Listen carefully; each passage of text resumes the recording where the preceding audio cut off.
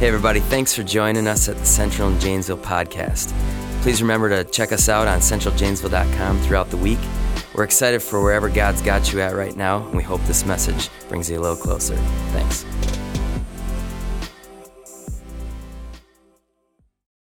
Good morning, everyone. I am George Calhoun. I am the Discipleship Pastor. We don't call it that. We call my role, I am the Next Step Pastor, because my job is to help people to take their next step in their faith, walk their journey with Jesus. And so good to be with you this morning.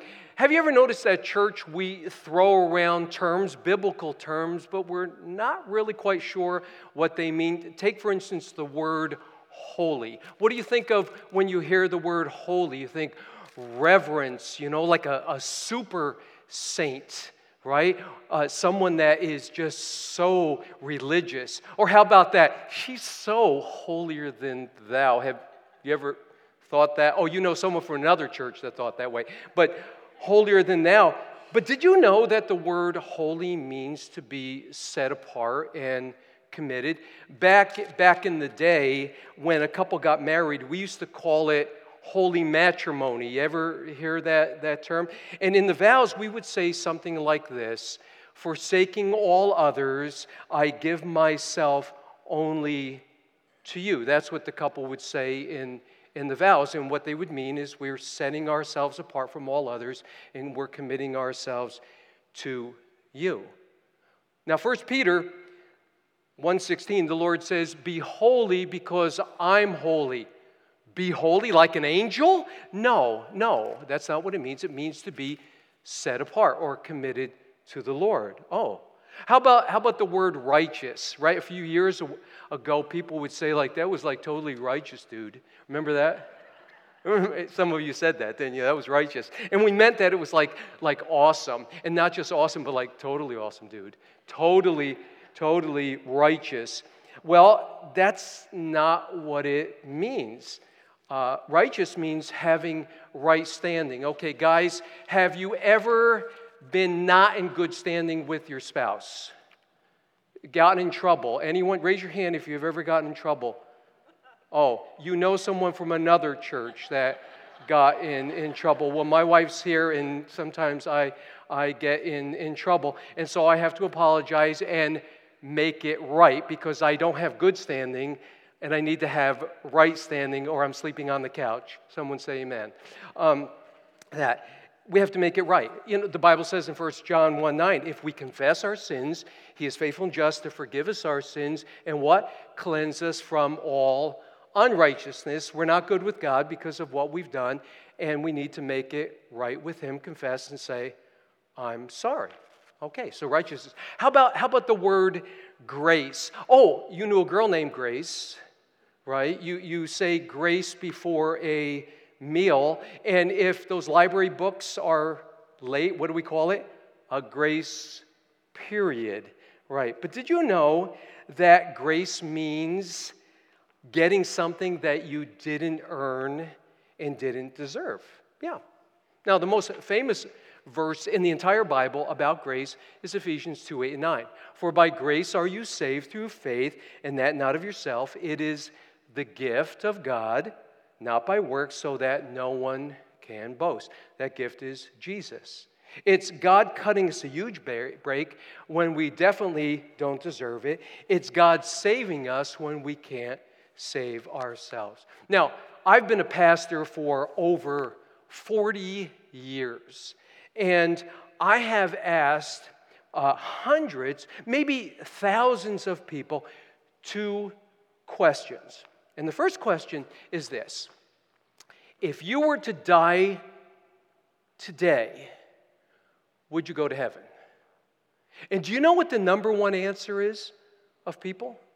Of all the people asked, the number one answer is, I hope so. Not I have hope, but I hope so. And the second question is this: if you were to die tonight and God were to ask you, why should I let you into heaven? Do you know what the number one answer is? Well, I hope my good outweighs my bad. Have you ever heard that? My good outweighs my bad. Now, I think most of us, like me, we kind of toggle, right? We have good weeks, we have bad weeks, good months, bad months. And they hope and pray that their good outweighs their bad. But did you know that sin is not just what we do, but things that we should do and don't do? Do you know that it's not just our behavior, but even our thoughts? Think of this. If looks could kill, how many people would be dead? Have you driven on I-90 lately? I drive on I-90 every day, going to Beloit. I live in Janesville, and going to Beloit, and I'll tell you, if looks could kill, there'll be people dead. Going down, right, people are driving 100 miles an hour around me, and I give them the look.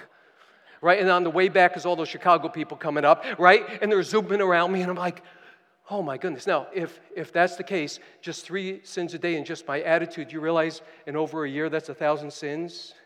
What would happen if you stand before a judge with 1,000 parking tickets? Not good. Wow.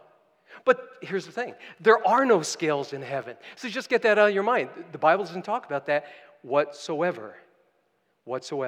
You see, somehow we have in our minds that God accepts good people and rejects bad people, that God accepts or rejects people based on their level of goodness, on how religious they are.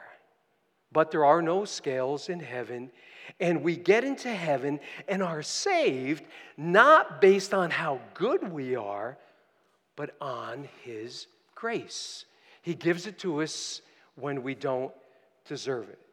And grace means getting salvation and going to heaven based on what He did for us. Jesus Christ alone. It is a gift.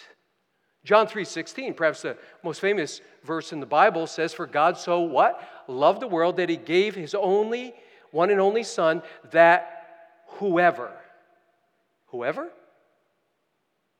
believes in Him shall," what? "Not perish, but have everlasting or eternal life." Do you mean, George, that not only good people, but not so good people go to heaven? And how about bad people? And how about the really, really, really bad people? Do you mean that Jesus can save anyone who puts their trust in Him? Is that what you're saying to me, George? Yeah, that's what I'm saying. Can you imagine what heaven would be like if we earned our way there? Can you imagine that? Just picture it. It'd be like one of those political fundraising campaigns or dinners where people would stand around bragging about how much they gave. Well, I gave $1,000. Well, I gave $5,000. Well, I gave $10,000. Well, move out of the way, pipsqueak. I gave $50,000. I'm afraid that heaven would not be much like heaven if we had to earn our way there. I went on a bunch of mission trips. I was part of a citywide hunger drive. I made recordings for the hearing impaired. Wouldn't it be horrible to spend eternity listening to people brag about how they earned their salvation? Someone puts their arm around Jesus. Jesus, you went to the cross, but I made the cookies. Thank God heaven is not like that, because heaven would not be like heaven. It might be a little bit like hell if that was the case. Now, my son Josh, some of you may know him, Josh Calhoun, he likes to say, salvation is God's gift to us, but how we live is our gift to God. I like that. He's a wise man. But it begs the question, how far does God's grace go to save someone? I mean, how far does He reach down? Is there anyone so bad, so horrible, so incredibly terrible that even God can't save them? Have you ever thought this? Oh, she'd make a great Christian if we could just get her into the church. Have you ever said that?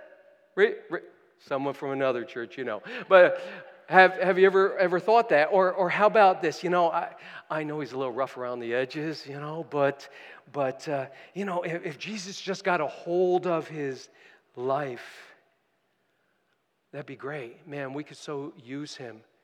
But have you ever thought the opposite way? I don't know about that guy. Yikes.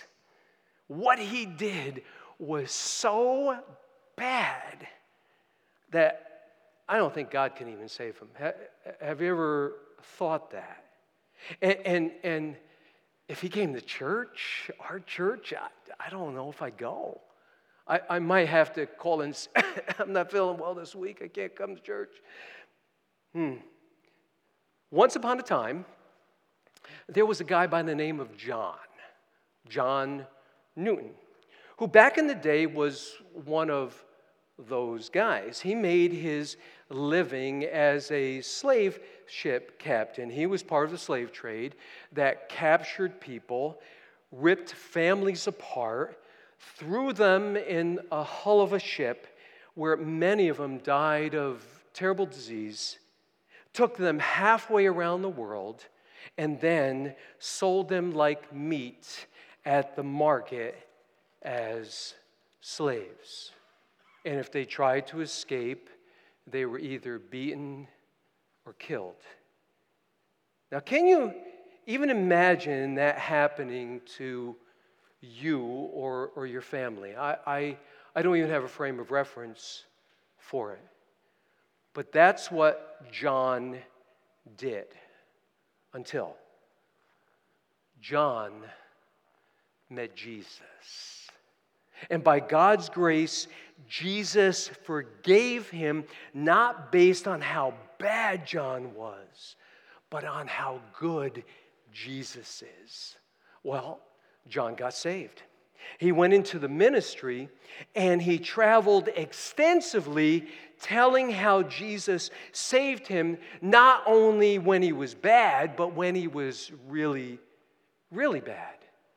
And he was encouraged to write his story down, and it became a song that topped the charts and has stayed near the top of those charts for some 250 years. Do you know what that song is? Amazing Grace, how sweet the sound that saved a what? A wretch like me. I once was lost, but now I'm found. I was blind, but now I see. Now, some of you may sing that song with gusto, maybe get a catch in your throat. You know how that is when you sing a song because we see ourselves in that slave ship captain and our eyes were blind and he turned us around and changed us.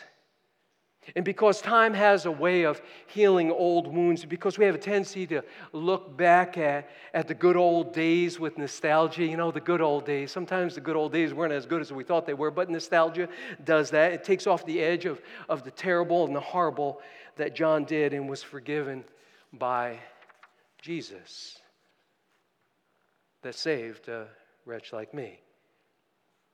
God's grace is amazing, but the question really is, how far does God's amazing grace go? I mean, how deep does God's grace go down into the muck and mire of someone's life? I mean, can a person be too far gone to receive God's grace? Can a person be so horrible? Can a person be so terrible? Can a person be so deplorable that even Jesus won't touch him? Have you ever thought that?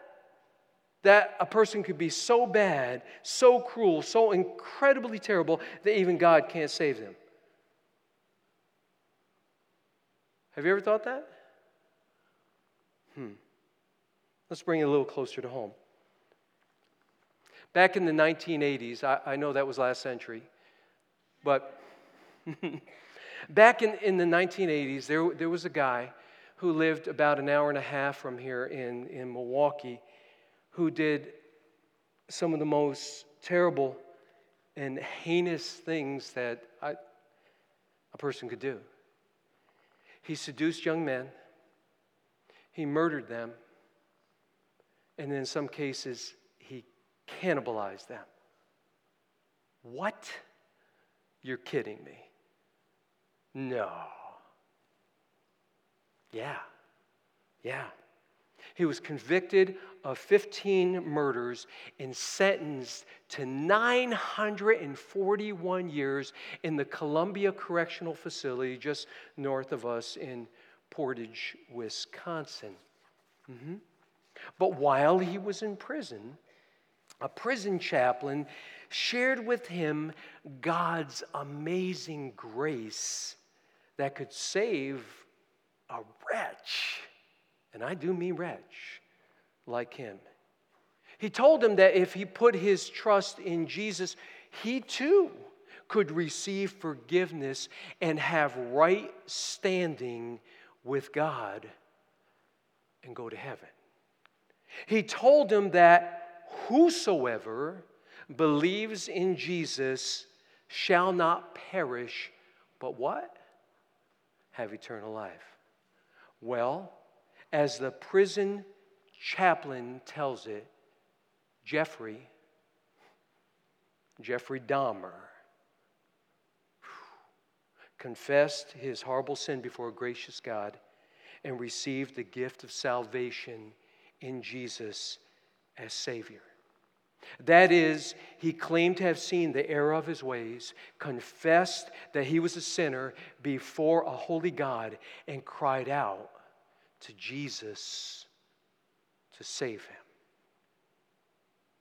Now, we may never know the full story of whether or not Jeffrey Dahmer's conversion was real or not, because he was beaten to death not long after he said he gave his life to Jesus. So we'll never really know by observing his life if it was real.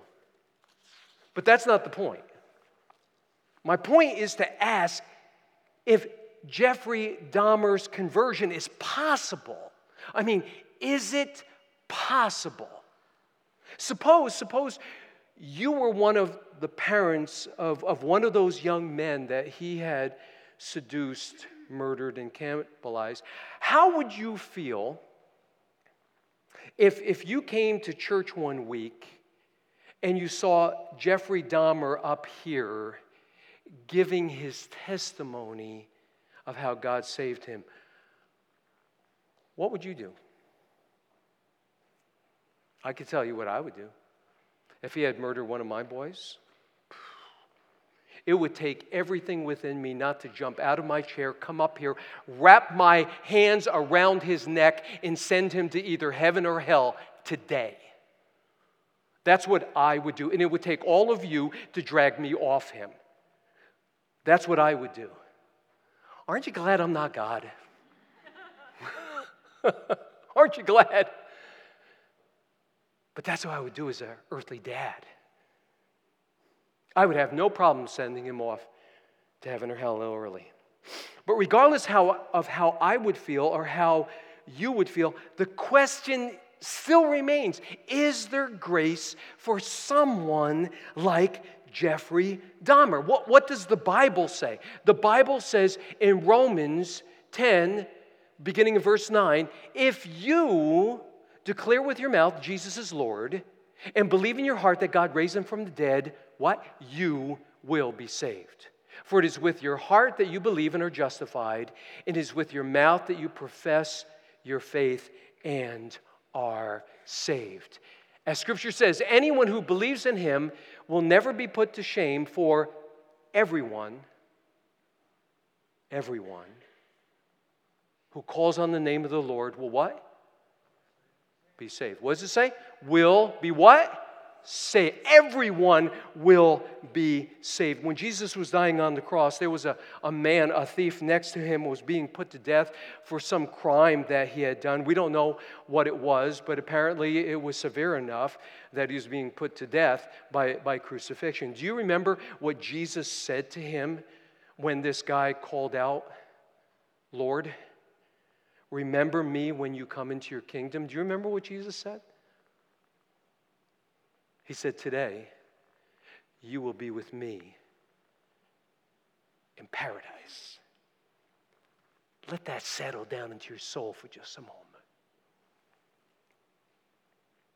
In the book of Genesis, chapter 18, we read about the twin cities of Sodom and Gomorrah, and Scripture says that these cities were not only bad, but so bad, so desperately wicked. How wicked? Well, so incredibly wicked that even God said, I'm done. I'm going to destroy these cities and all their inhabitants. Now, this is where the story gets really interesting. A man by the name of Abraham, who's all over the book of Genesis, I encourage you to go home and read it for yourself, was called by God to raise a family that would grow into a nation, Israel, boy, that's all over the news, that would give birth to Jesus, the Savior of the world. And if you want some insights into what's going on in the world today, it all starts back in Genesis, so I encourage you, go home and read the book of Genesis. Now, Abraham had a nephew by the name of Lot, and his wife and his 2 daughters and their husbands, and they lived in the city of Sodom. And so Abraham began to cry out to God on behalf of Sodom, this wicked city, one of 2, that God was going to destroy. And he said, Lord, what if there are 50 righteous people that look to you righteous in the city? Will you sweep it away and not spare the place for the sake of the 50 righteous people? So the Lord said, okay, I will spare the whole place for them. And then Abraham asked, well, what if the number of righteous is 45? And the Lord said, if I find 45 there, I will not destroy it. Well, what if there are 40 or 30 or 20 or 10? Okay, God said, if you find 10 righteous people, I will spare everyone. Now, that's the George's version of it. You go home and read it for yourself, but it's similar to that.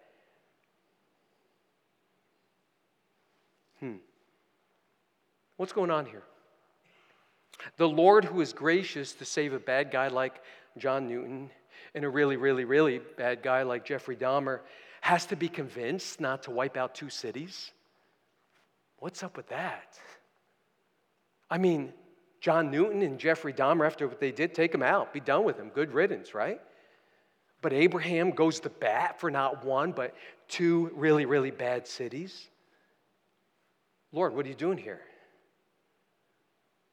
Or is this like the pastor who shared with John Newton? Is it like that prison chaplain who shared about God's grace to Jeffrey Dahmer? Did Abraham really get God to change his mind? Or was God using this situation, a teachable moment, this circumstance to grab hold of Abraham's heart and have him have a heart change? Like Dr. Seuss and the Grinch that stole Christmas, the Grinch's heart that was 2 sizes too small. Was God doing a heart transplant on Abraham like the Grinch's heart that grew 3 sizes that day? Did you know that Abraham's prayer is the very first prayer in the Bible? And that it's what's called an intercessory prayer. And intercession means that you are praying on behalf of someone else. Did you know that by doing this, Abraham, the father of all of us, laid down a foundational principle, a foundational truth that Jesus wants us all to do? And that is that it doesn't matter how good you are, or how bad you are, or even how really, really bad you are. God's grace reaches down to everyone. Everyone it doesn't matter. Jesus said the Son of Man came to seek and to save the lost. Jesus said it is not the healthy who need a doctor, but the sick. Jesus said, I have not come to call the righteous, but sinners to repentance. And he said, I am patient with you, not wanting any to perish, but everyone to come to repentance or to turn to me. I have to be honest with you. Sometimes the Lord says to me, George, where's your heart?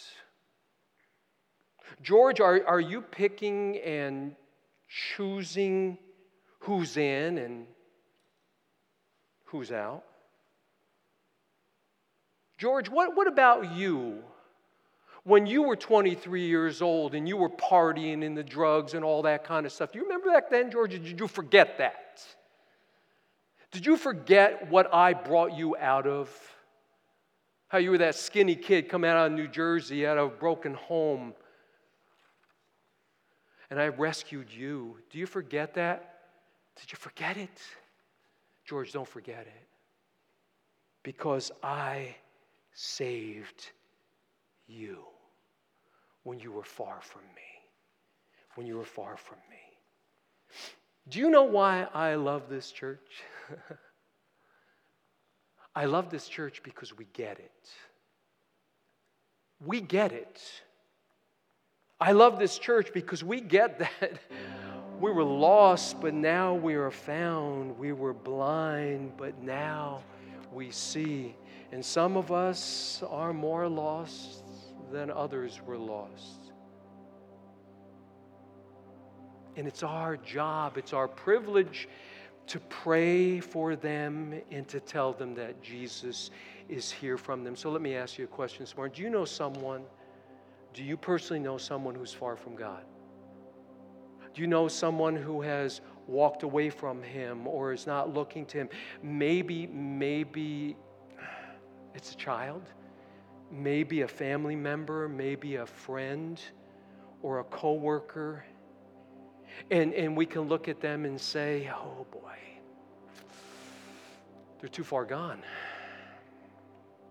Maybe they're doing things that aren't good, or maybe they're doing things that are bad, or maybe they're doing things that are really, really bad, and you're wondering what you can do.